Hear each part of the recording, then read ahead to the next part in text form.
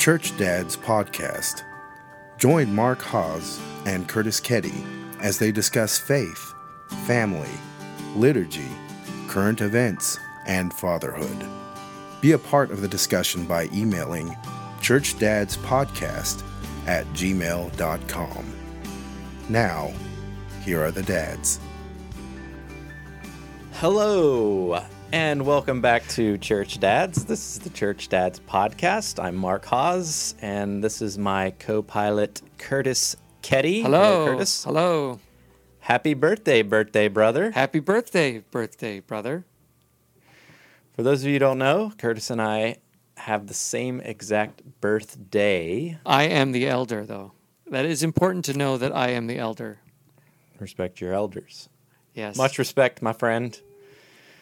So today we are talking about stories, and stories of all shapes and sizes. And we've got a great guest coming on in the second half of the show, dealing with a very special story that's dear to the three of our hearts anyway. One reason we're talking about stories today is because it's our birthday month, September. And not only do Mark and I share a birthday in September, but there is another two individuals that share a birthday in September that we fictitiously that we care a lot about, and that is Bilbo and Frodo Baggins. September 22nd. So we are discussing stories because, of course, that is a story that Mark and I love very dearly. Yes, and it would be very Hobbit-like of us to get each other gifts, because not only would we be receiving them, but we would be giving gifts, as the Hobbits, Yes. the Hobbit culture That's true. is a gift-giving culture. That's true. So we would exchange gifts with one another. Mm-hmm. I prefer Amazon gift cards or cold hard cash. So why don't we just each give each other a $20 bill? So we're talking about stories, and I thought it would be interesting if we talked about, before we talked about any famous larger stories like The Hobbit or The Lord of the Rings or any other story of that nature, it would be stories that maybe we tell every day to our own kids, because this is a parenting show in a way, Church Dads.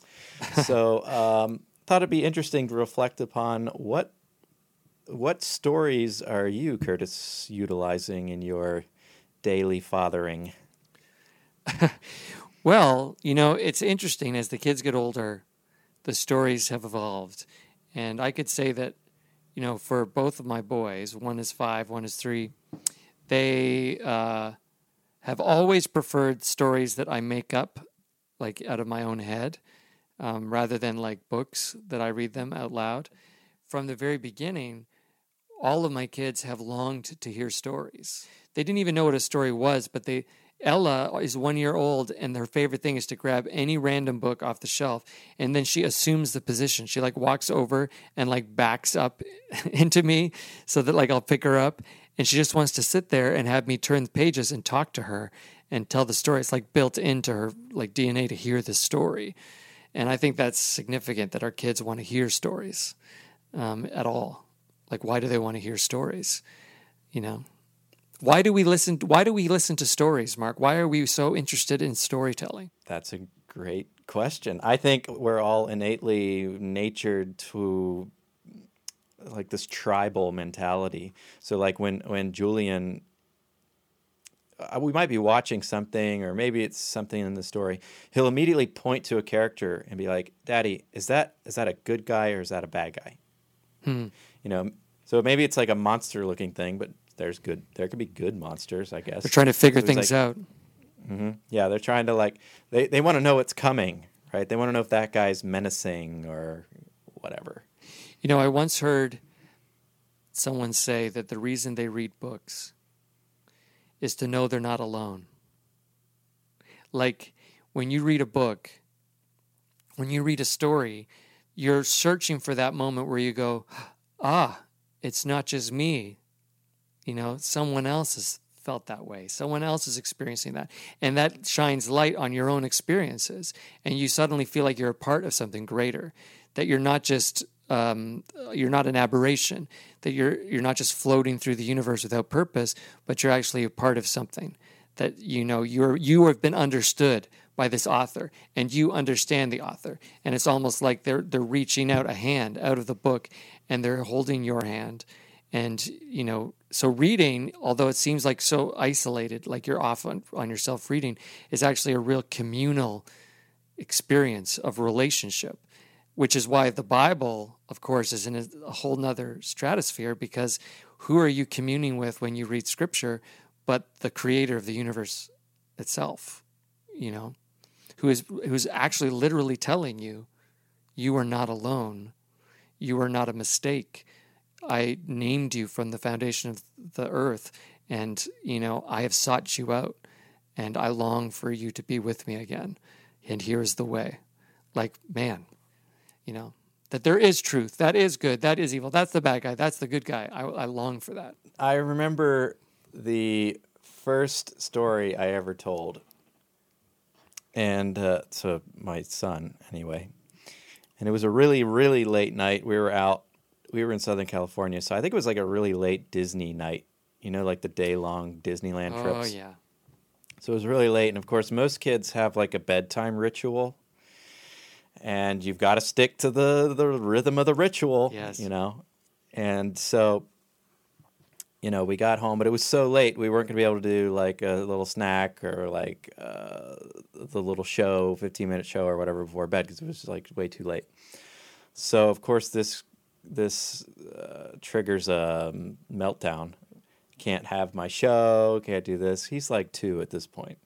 So I carry him in, and he's sobbing, and I turn the light off in his room, and I start rocking him, try to get him to bed. And I said, well, look, we can't watch the show, but I could tell you the story of it. So instead of watching, at the time, I think the fad was Beauty and the Beast. And so instead of watching Beauty and the Beast, I just told him the crammed down version of it, and he was like, he quieted down immediately, like he was amazed. It was almost like the first story he'd ever heard. Like he was sitting there visualizing it as I'm telling it. And so ever since then, every night we do stories, and I can relate to you. It's always got to be a made-up story, and I'm running out of them quickly. Well, that's the beauty, because they don't know the stories that are out there. So yeah, using Good. stories that are already out there and then telling them as though they're made up. Like, I must admit, I have told the story of Star Wars Episode 4, A New Hope, as though it was my own story. And when William has asked for more, I say, well, there is a movie, but he refuses to watch it right now because he's afraid of Darth Vader. But when I do tell the story, I tell pretty much the whole thing, but I never reveal who Darth Vader actually is. Like, that will remain a secret until he finally watches it for himself. So, Sure. Yeah. Good. And you made a good point. I'm running out of stories, and one day I was just like, wait a minute. The Bible's chock full of the greatest stories. I mean, I'm just going to start drawing from those. So, of course, like one of their favorite stories, you may have even seen the reenactment video of this on Facebook, Curtis, with the kids reenacting Jesus on the boat. Yes. And, calms the storm. That's like one of their favorites. And simple, easy, effective. But, of course, the common objection to telling Bible stories to your young children is that they can be violent and terrifying. And, like there's a little bit of scandal associated with Bible stories at times. So, should we be telling these stories to our kids? That's a question. What do you think, Mark? See, what I thought you were going to say is that telling children Bible stories, I think too often as people grow up to be adults, those stories kind of remain children's stories in the psyche, Mm-hmm. And so, and I don't want to speak for people, but I think for a lot of adults maybe, in the back of their mind, these stories are just children's stories. It's almost like you convince your mind that they're just children's stories. Maybe they didn't even happen. They're not just children's stories. Because the first time we see them is pretty pictures and, oh, what a nice book. And sanitized. Mm-hmm. No, I think there's a real danger in telling Bible stories in the same breath as you tell the story of Beauty and the Beast or Star Wars, as though it's just like another fairy tale. Because then you also fall into the trap of interpreting the stories in the same way that you would interpret something like Beauty and the Beast, where David and Goliath just becomes a morality tale about having courage, and facing the fear that is personified in this giant, and you lose the whole aspect of the story actually being about God. So, one thing that we've tried to do is we do tell some stories at night, Bible stories, but actually we've sort of shifted away from that, and every morning we have like a little morning prayer time, and as part of the morning prayer is when we talk about the Bible stories, or, as we're getting ready to go to Mass, we talk about what the gospel is going to be. And so we really try to put it in a different category altogether. What do you think about that? I like that. And there's one church dad, if we could call him that, I think he would like to be called a church dad. He's deceased now, rest his soul. But J.R.R. Tolkien is who we were going to get to in the next segment. And this is a dad who knew his compass of storytelling, of what we were just talking about, of dividing Bible stories with fairy tale stories. Right, to reflect the deepest truth. So, how do you communicate the truths of this world with all of the darkness and the joy and the sorrow of our regular life? He takes them and he kind of like brings them up to a new height. All good stuff. When we come back, we are going to talk more about stories and how stories exist in our church and how one author, J.R.R. Tolkien, utilizes stories to reach our hearts on a deeper level. So stick with us. This is Church Dads. Join the show discussion. Email the dads at churchdadspodcast@gmail.com. Follow the dads at facebook.com/churchdadspodcast. Be a part of a revolution to empower the Christian family. This is the Church Dads Podcast.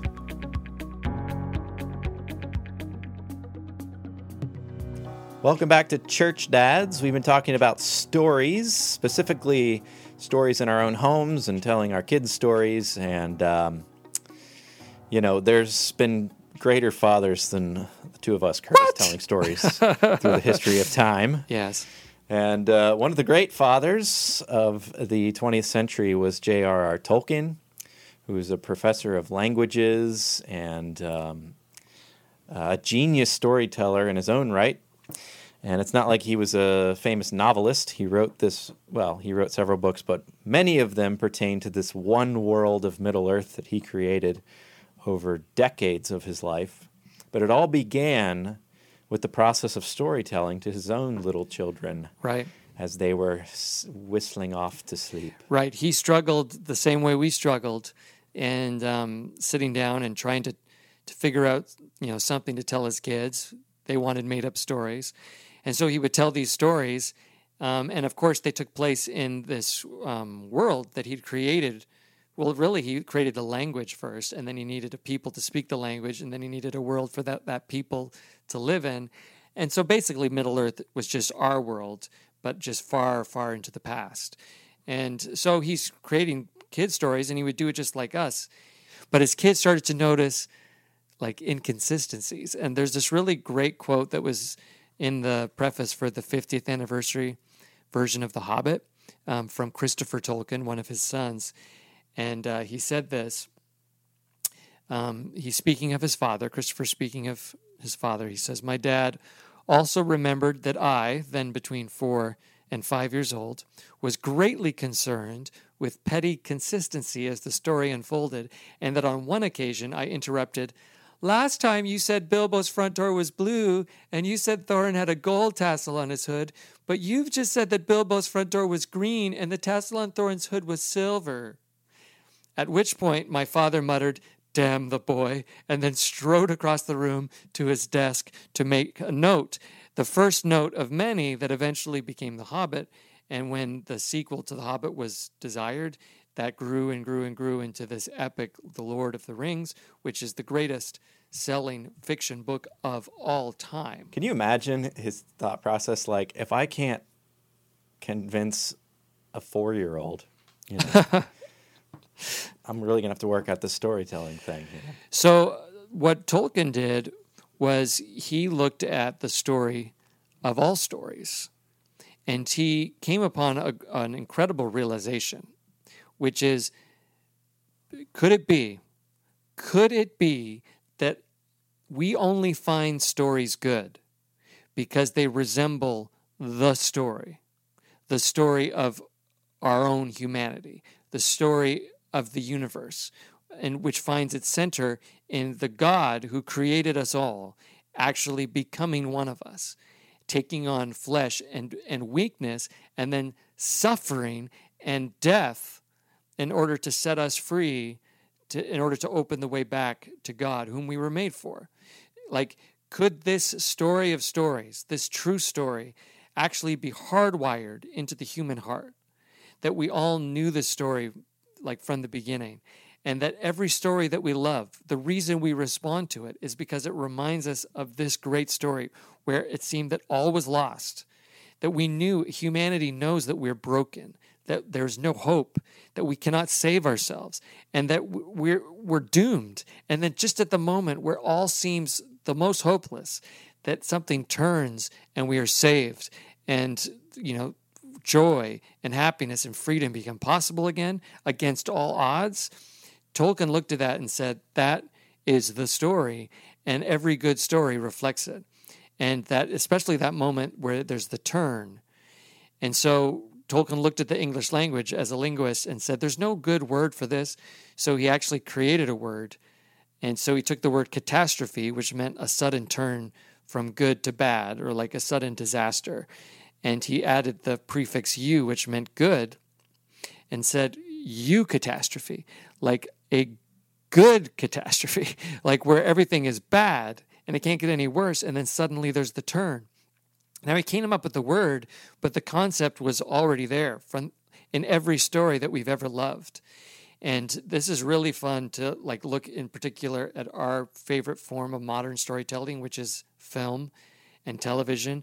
You look at the great films and televisions out there, and you see the eucatastrophes all over the place. So it's like, name a good movie, name your favorite movie, and I'll show you where the eucatastrophe is, says Tolkien. And that for me, when I first learned about the eucatastrophe, it blew my mind. It blew my mind. Yeah, I remember when you were doing this discussion at your church and you were sharing it with me. It is mind-blowing, and he was on to something. And so I remember texting back or something. I was like, well, I wonder if he pulls this from Eucharist. And so sure enough, he texted me back, oh my gosh, it comes from the Greek. Yes. Of course. Yes. So Eucharist, starting with the EUC, Eucharist, meaning something good we're giving, meaning to give thanks, the Eucharist. Right. It's like in Apollo 13 when they think the astronauts are dead and they're coming back into Earth and they don't know where they are and they're out of radio signal, and it's just like, this drudge of 5 minutes or whatever. That's right. And then you hear the scratch of the radio and Tom Hanks says whatever he says. We're back to Earth. And they'll throw their Houston, papers no up more. in the air. Oh, it's the throw great. the papers up in the air trope. And then it's like Star Wars. There's that first Star Wars movie, or Return of the Jedi. Let's go to Return of the Jedi, where Luke is about to defeat Darth Vader, but then he tosses his lightsaber aside, leaving himself totally defenseless as the Emperor begins to electrocute him to death. And there's just no hope. And then suddenly you see Darth Vader make a turn, and he picks up the Emperor and tosses him down the shaft, sacrificing himself in the process. And there's just this moment where you find it that Luke was right. Luke was right. There was good in him. And at least for me, there's lots of flaws in Star Wars, but that's a true eucatastrophe moment where you just, you have this joy. It's like, wow, everything turns suddenly when it seems horrible. So the eucatastrophe that Tolkien coined the term, he's basically saying that, yeah, all of the good stories anyway are just a reflection of the story that's written on our hearts. It kind of reminds me of like a sea turtle. They give birth to hundreds of, follow me here. Yeah, So, a sea turtle is born, and there's hundreds of them, and only a few really make it to the water because they're very vulnerable. It's vulnerable to predators and these kind of things.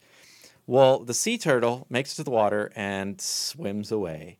And, how long do sea turtles live? A long time, some of them. And so they'll go they'll go halfway around the world. And when they're approaching death, they will swim back to their very beach that they were born.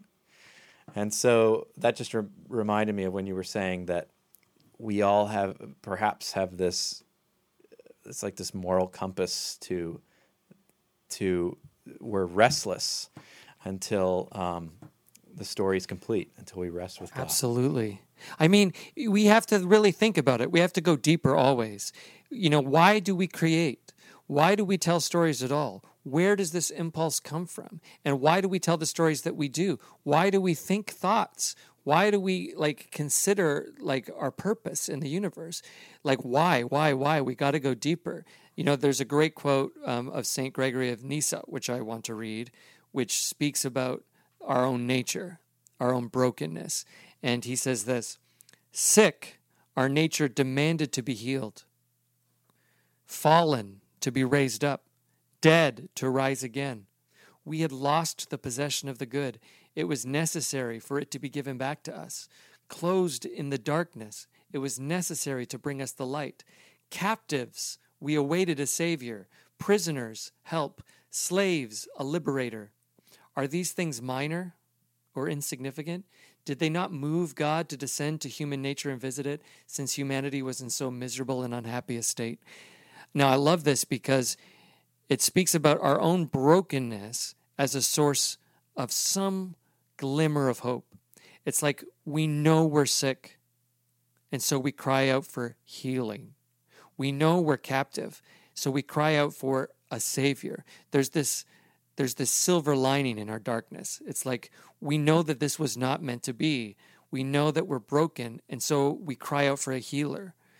And that was in our very hearts. So even before there was any hope, any concrete idea that God was going to come to save us, before any of that, the stories we told reflected the brokenness and the longing for healing.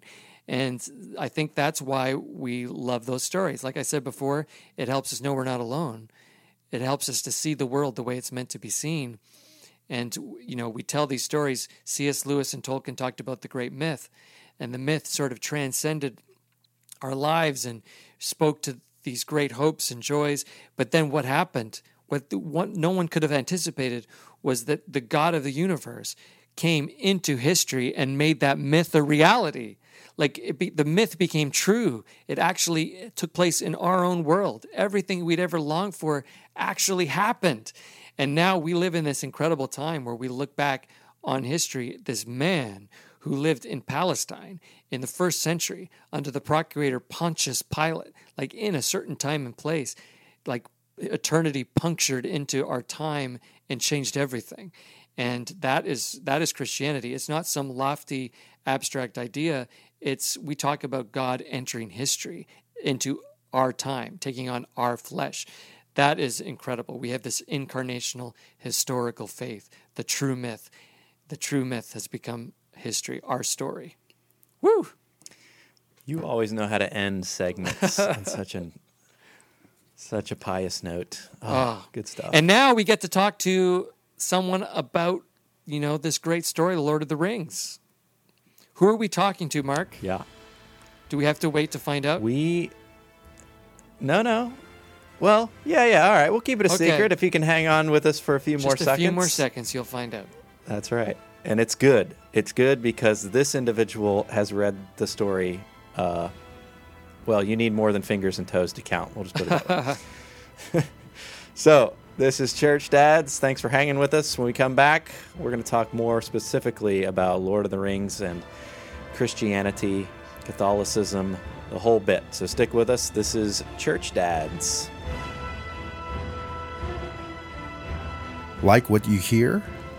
Have a question concerning family, fatherhood, or faith? Email the dads at churchdadspodcast@gmail.com. Be a part of the discussion as we seek to strengthen our Christian witness in the home. This is the Church Dads Podcast.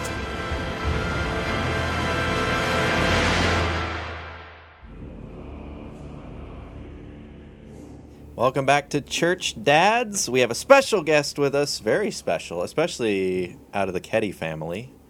Keddy Part 2. We have CJ Keddy, brother of Curtis Keddy. And, Wow! Yeah, hey. And you're tuning in all the way from Sweden. What's up, CJ? Yes. Great to be here. Thanks for having me. I'm a loyal listener to both episodes so far. It's good. It's really nice here. It's not too cold yet. It hasn't snowed yet. And everybody, this is going to sound like a cliche, but everybody to a person has been extremely nice, like almost too nice. Like we feel like soon they're going to like cook us and eat us. That's how nice they're being. So can you tell us a little bit about yourself? I mean, I know enough, but maybe the listeners don't. What are you doing in Sweden? Who are you? Why would we ever want you to be on this show? Well, the first half of my life lines up pretty closely with Curtis. I grew up all over the world, so mainly in Hong Kong. My parents were missionaries. Came back to Canada.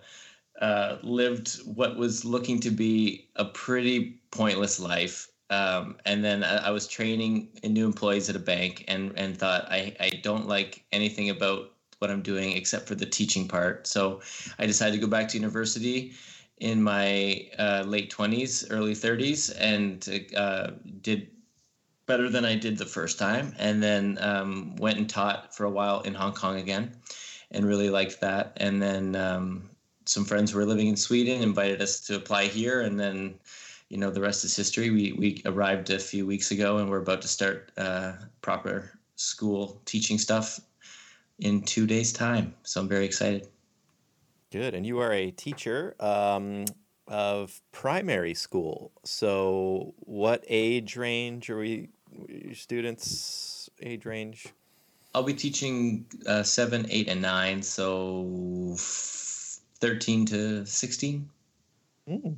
Yeah, it's a bit different here than it is in North America, but good. And this is a Church Dads, of course. So you are a church dad. Came into the Catholic Church how many years ago? In 2015 was our confirmation. And I started seriously thinking about being a Catholic in, I can remember the exact date, November 18th, 2013 was the day I decided to become a Catholic. Yeah. Exactly. Why that date?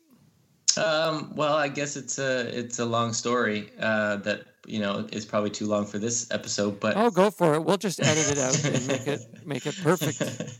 No, I had just come to Hong Kong. We just found out that we were pregnant, and by we I mean my wife. After we found out we were pregnant, I had this sort of crisis of conscience, and it felt like I was looking back on my life, and all I could see was the mistakes and the failures, and I just felt like, what kind of a dad am I going to be? What kind of a person am I going to be? I had gotten very close earlier in the year to just not doing church at all, or the church thing or the Christian thing. Ali and I both felt that way. We had left all of our family and friends behind, and why not start a new situation? And who are we pretending for? And let's just leave this whole thing behind. And then in that moment of conscience, I kind of had a breakdown in the good way, just very emotional moment. And I just thought, I'm going to really try to give this thing a real shot, like to really try. Most people just like me, when I grew up in a faith, you just take what your parents give you and then you don't think about it. And I thought, I'm going to really apply it. And if it's real, it'll have life. And if it's not, then it won't. And so I went to the RCIA courses. We did the long one because I wanted to ask a lot of questions. I think I was like the only person they've ever had in that program who actually cared about what they were talking about, because I asked so many questions. And then we got confirmed, and then we've been on the journey together. And I really do feel like a Christian for the first time. I don't know what I was before, but I feel like now I'm actually trying to be a disciple and trying to follow Jesus' teachings. Fantastic. RCIA, for those who may not know, stands for the Rite of Christian Initiation of Adults, and it is for That's right. It is for Sorry. not just for people who are committed to becoming Catholic, but inquiring people as well. So if anyone might be interested, check out your local RCIA program, and they come in many shapes and sizes. So you do a little research and find one you like, and there's a lot of great ones out there. That's what Curtis does for part of his living. Good. So That's right. today is an exciting day. It's like Lord of the Rings Tolkien Day. And CJ, Curtis tells me you're like a bigger geek at this than even the two of us are. And so Combined. Yeah, it's hard to measure geekness. I feel like geek applies or implies that that you kind of like, like Curtis is with Star Trek. You kind of like are too far down the rabbit hole to be reached. I think for me, it's just a book I love a lot and I read it a lot and I know probably too much about it because of that. And the movies. But I don't dress You know, up. I don't dress up in costumes and go to conventions or something. I'm sorry. I have pictures of you in costume. What did you dress up as? Who were you? Faramir? I was Who were you? Faramir, but like in context, Yes. it was a movie marathon, watching all 3 extended editions back when they came out. It was just a movie marathon watching all the extended editions. So it there's was only like context. 14 hours of my life where we there's watched context. movies and I dressed up as Faramir. Yeah, but I wouldn't like line up to meet a cast member or something unless it was Andy Serkis. And then I'd line up to meet him. He's like one of my heroes. But otherwise, I'm just a guy who I think I would be the same kind of Lord of the Rings fan if I lived in 1970 as I would be in now. The internet. I'm not like I don't have a message board handle. I'm not. Well, that's not totally true, but I don't use it every day. What's your Twitter handle? Yeah. Anyway. All right. Well, hey, I am ready to go. Let's do this. And for those we don't record video, so I'm holding up the book. I just want people to hear how weighty this is. Okay. Okay. Okay. Would you like to be alone with the book, Mark? No. So Oh. the reason of course we're talking about Tolkien today and Lord of the Rings is because we're talking about stories and telling stories to our children. So I guess my first question to you, Siege, would be, why do you love the story of Lord of the Rings and The Hobbit so much? I think I was thinking about this, and it's actually a really easy answer. It's the first real book I ever read. I remember our dad, he read The Hobbit to us. I don't remember him reading it, but I know he did. And I know we watched the cartoon a million times, like the 70s cartoon, which is still like excellent in my opinion. And The Greatest Adventure. yeah. Sorry. And I don't think I even read The Hobbit myself before I read Lord of the Rings. I remember very vividly laying in I was notorious in 11th grade in high school for going to the library on my spare lessons and finding an empty couch in the back and just sleeping. And I would be found there sleeping many times.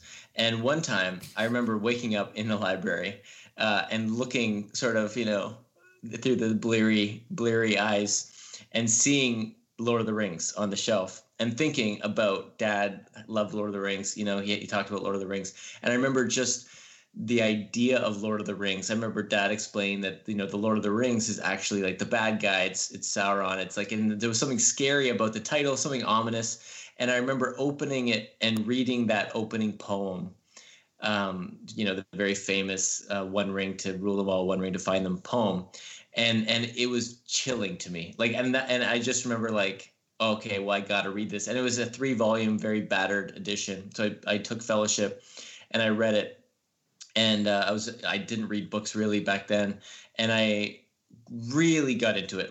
It wasn't slow to me. It is a kind of a slow start, but it didn't feel that way. And I remember just flying through the fellowship in Two Towers. And then I got to Hong Kong for a visit from Canada at Christmas, and I was just finishing Two Towers. And I remember saying to Dad, I don't know if we can do spoilers, I'm assuming we can, Frodo's taken, Sam's locked out of the tower after this epic Shelob battle. And I remember saying to Dad, what's going on? Like, is everything going to be like what? I didn't know anything. Is everything going to be okay? I didn't know anything was, and he was very, he wasn't going to give anything away. He was like, you gotta. And I remember even the first time reading it, even the mouth of Sauron holding up the coat and the sword, I totally bought it. Like, I was like, they've got him.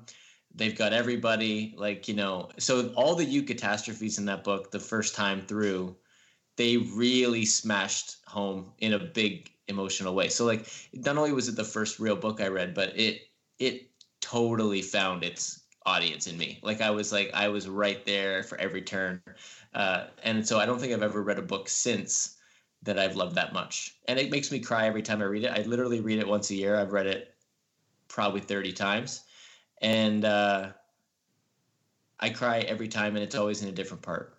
I just finished it 3 weeks ago, and this time it was when Éowyn Éomer sees his sister on the battlefield and didn't know that she was there, and thinks she's dead. And the whole of the Rohirrim are like singing, but their song is like they're chanting death, and it's like I just like I tear up, just thinking about it. It's amazing. So what is it about the story in particular that you think, you said it found its audience in you? What was it? What was it that you love so much? I think it's Sam, the character of Sam. He is the hero. I mean, it's debatable who the hero of Lord of the Rings is. There's many debates about it. Some people even say Gollum, which I love that argument. But I think the character of Sam, if you read it, and like I said, I just finished it again 3 weeks ago, the very slow transition that Tolkien makes from making the hero from Frodo to Sam, like, is beautiful. And the first time I read that, I just thought, here's a character who cries at the drop of a hat. He's very simple language. And by the end of the book, he is literally carrying the main character, the protagonist. And one of the parts that really gets me emotional is when they're on the steps of Cirith Ungol and he's talking about stories and like, do you think we'll ever be in a story? And Frodo does the like, don't forget about Sam.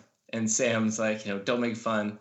Like, that whole part is just, it kills me because the heart of that character and how much love he feels, that I think is what makes that book special. So to me, why it's such a great story and why it found its audience is like, I feel like I'm not heroic. I'm very cowardly. I wouldn't know what to do with a sword or anything, but I can relate to the feeling of like deep loyalty, like not wanting to leave someone, wanting to do everything I can, for someone else. And I feel like that is so identifiable. It's so applicable, like Tolkien's word, like he wanted Lord of the Rings to have applicability. And that's like, so anybody could read that story and find themselves in it. And I feel like that character, Sam's character, is unique. I can't think of a single novel or movie or story where the hero is so small. And Sam is that incarnate. In the book, Lord of the Rings, he never once thinks of himself.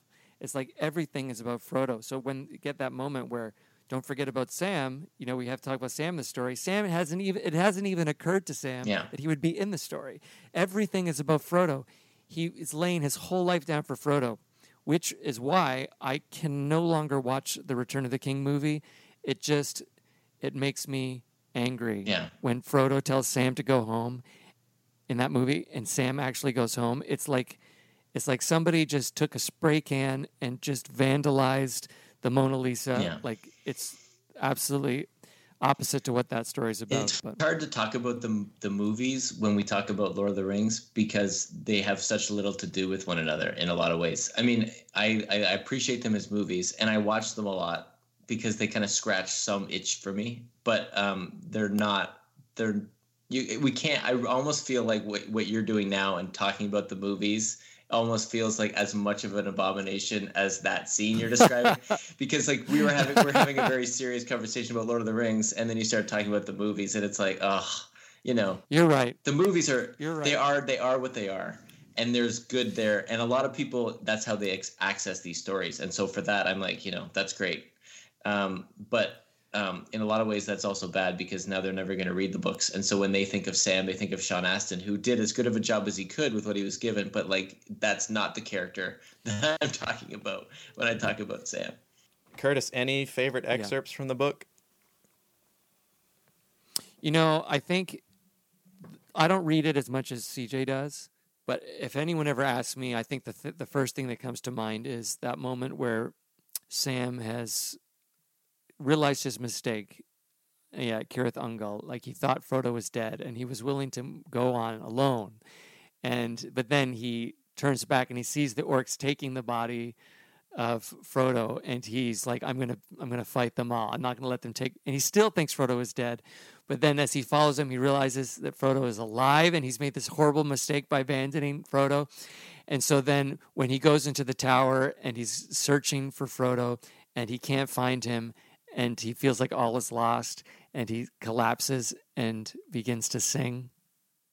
You know, that song from the Shire, which does not belong in Mordor at all, but this one little ray of light, and Frodo hears it, and that's how Frodo's how they voice find each other in the darkness. Yeah, that's right. Yeah, Amazing. that might be my most favorite moment in the entire book. Definitely. The single work that is Lord of the Rings. My favorite spot is when Sam and Frodo are, they're hungry, they're tired. This is just before Mount Doom, and skies are clouded over. Sam can't sleep, and he's just worn out. And he looks up at the sky, and there's a little hole in the clouds, and he can see the one star twinkle. And for that 1 second, he just knows that this is just temporary, and beyond this is goodness. And it lets him go to sleep, without a word, without a care in the world.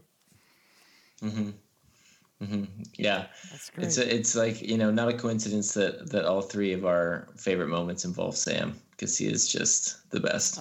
But when you said the 20th anniversary, that is my actual story. Like, this fall will be 20 years since I was in 11th grade in that library in Hamilton at Saltfleet reading Lord of the Rings. I think it was in the end of September in 1998 when I first picked up that book. So 20 years. Crazy. What a journey.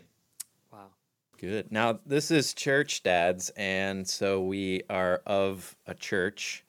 And most of the topics we talk about have to do with Catholicism. So, I don't know, it might be appropriate there's just so many great Catholic tie-ins with Middle-earth and the whole story. I thought it might be fun to visit some of them. I don't know. So some of the explicitly Catholic references in Lord of the Rings. Yeah, and when I first read it, and CJ too, like, we were as far away from being Catholic as possible. So I was already in love with Lord of the Rings, and then when I started to read J.R. Tolkien's letters, that's when I realized, wait a second. And then you go back and you look at something that you're so familiar with, and you suddenly see Catholic imagery everywhere. It was really quite a stunning experience. Wait. So the second time you go back to read it, or did you two pick up on any of this the first time you read it? Or? No, not at all. And I'd read it multiple times. Like, I remember I realized I needed to become Catholic. It was late November of 2004. And I didn't realize how Catholic Lord of the Rings was probably until like a year after that. Like, I knew that Tolkien was Catholic, and I was really impressed with his Catholicism and his faith, but I didn't realize how much of it he'd put in the Lord of the Rings. And it was later that I found out. So, yeah, Mark, you're about to teach a class on this. So why don't you give us an example of something super Catholic in Lord of the Rings? Well, I would probably have to go to the most Catholic thing about Catholicism, which is the Mass and the Eucharist, and partaking of the Eucharist at Mass, or for those who are disposed to receive it. And so, of course, Sam and Frodo, they're desperate, they're hungry, they're starving, they have nothing. Their death is like on the next doorstep, and of course, the only thing sustaining them is this little white wafer bread, this elvish lembas bread, which Lembas in Elvish actually means life bread. So literally, the hobbits are being bread of life. The hobbits are being sustained by the bread of life. Kind of interesting. That's amazing. Yes. Yeah. It's definitely like what you were talking about, what you were asking before. And like, I never, even today, have read Lord of the Rings and thought, oh, that reminds me of Catholicism. But when I was in the RCIA for those 2 years, there were so many things that they talked about that made me think, oh man, that reminds me of Lord of the Rings. So yeah, so for me, it's always been like, I feel like there's, obviously it's not that way, but I feel like there's so many echoes of Lord of the Rings and Catholicism, because he was so explicitly like, he was you guys are pretty nerdy Catholics, but he was like the ultimate nerdy Catholic. So I think like it was like he said in his letters, it would be impossible for him to tell a story that didn't implicitly talk about his Catholic faith. And it was only as he got to the end that he decided to make it like explicitly Catholic, because he started to see, I think, some of those things that he didn't even see when he was writing it, and then said, okay, well, I'm going to turn that up to 11. I could see that. And Frodo, he finds himself woken up and he's talking to Gandalf and he's like, what day is it? Like, what's going on? And Curtis, what day does he bring up? The ring was destroyed on March 25th. March 25th, people. Now, March 25th is significant because the church fathers, and okay, I'm going to go even further back in the church fathers. The ancient Jewish people taught that the creation of the world was March 25th. Like, that's when the world was created. So it was like a holy day in their calendar. It's that is why Passover was celebrated around that date.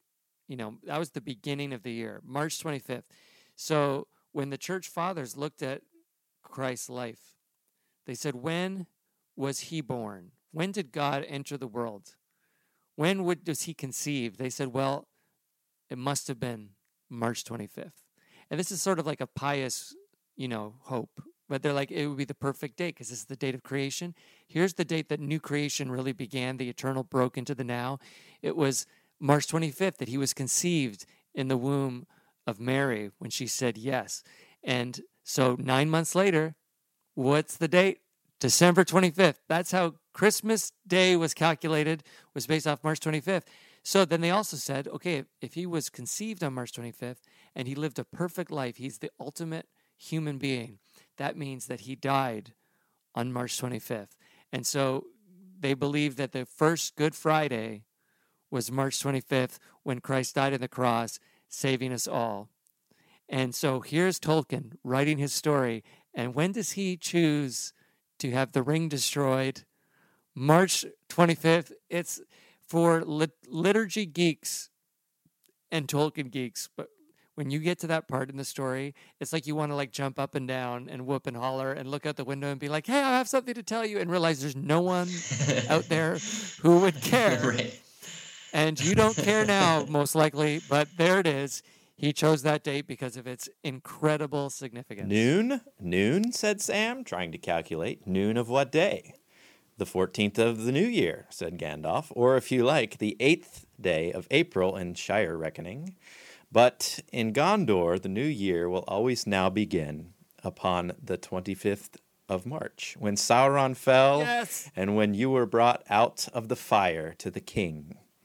Oh, man. So, CJ, you're right. It just can't get It's any almost better. like Tolkien committed to this really almost at the end of the story, and he's like, you know what? I'm going to put it there plain as day. Oh, man, when you were free from the fire and brought to the king, I mean, Yep, come on. that's on page 952 out of 1,000, so it's like right there.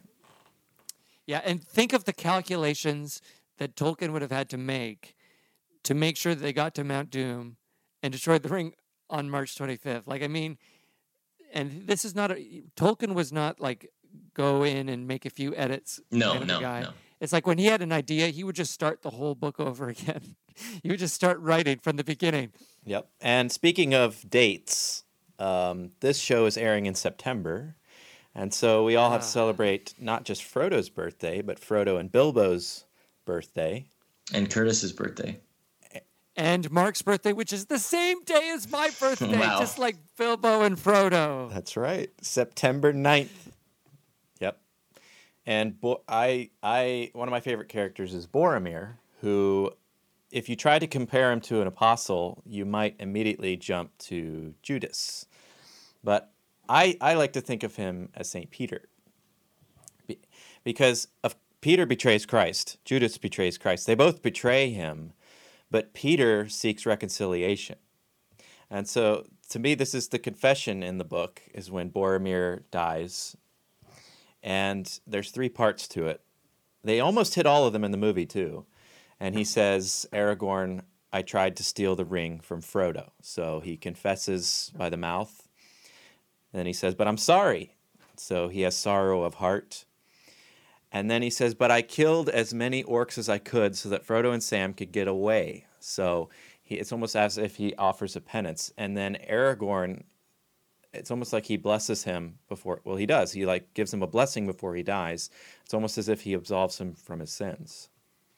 So it's like, why? Absolutely. So confessing and to a priest, perhaps. And I mean, that's another great character in the books that we didn't really talk about, but it's such a great character. And I think that's one of the few redeeming qualities of the movies. I think that they nailed that character in the movies.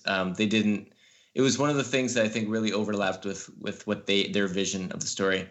And Sean Bean is so great in it.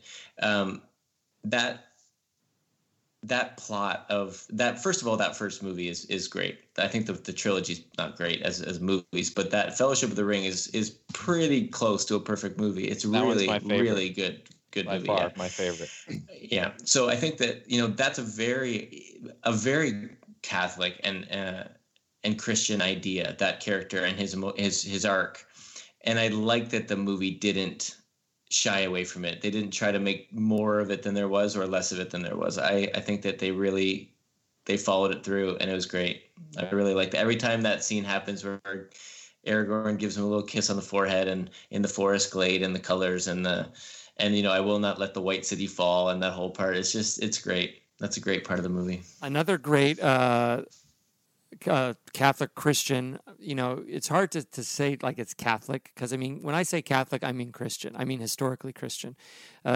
Great Christian idea in the book is that Tolkien doesn't just choose one character to represent Christ, but he chooses 3 characters to represent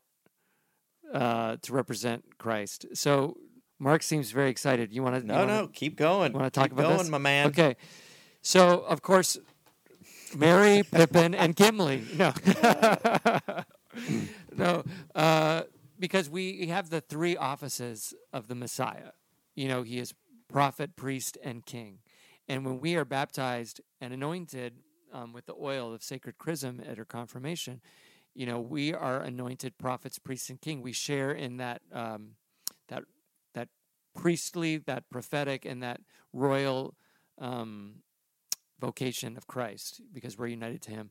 So Tolkien, in his story, he actually has 3 characters who sum up those 3 offices, and each of them is a Christ figure in the book.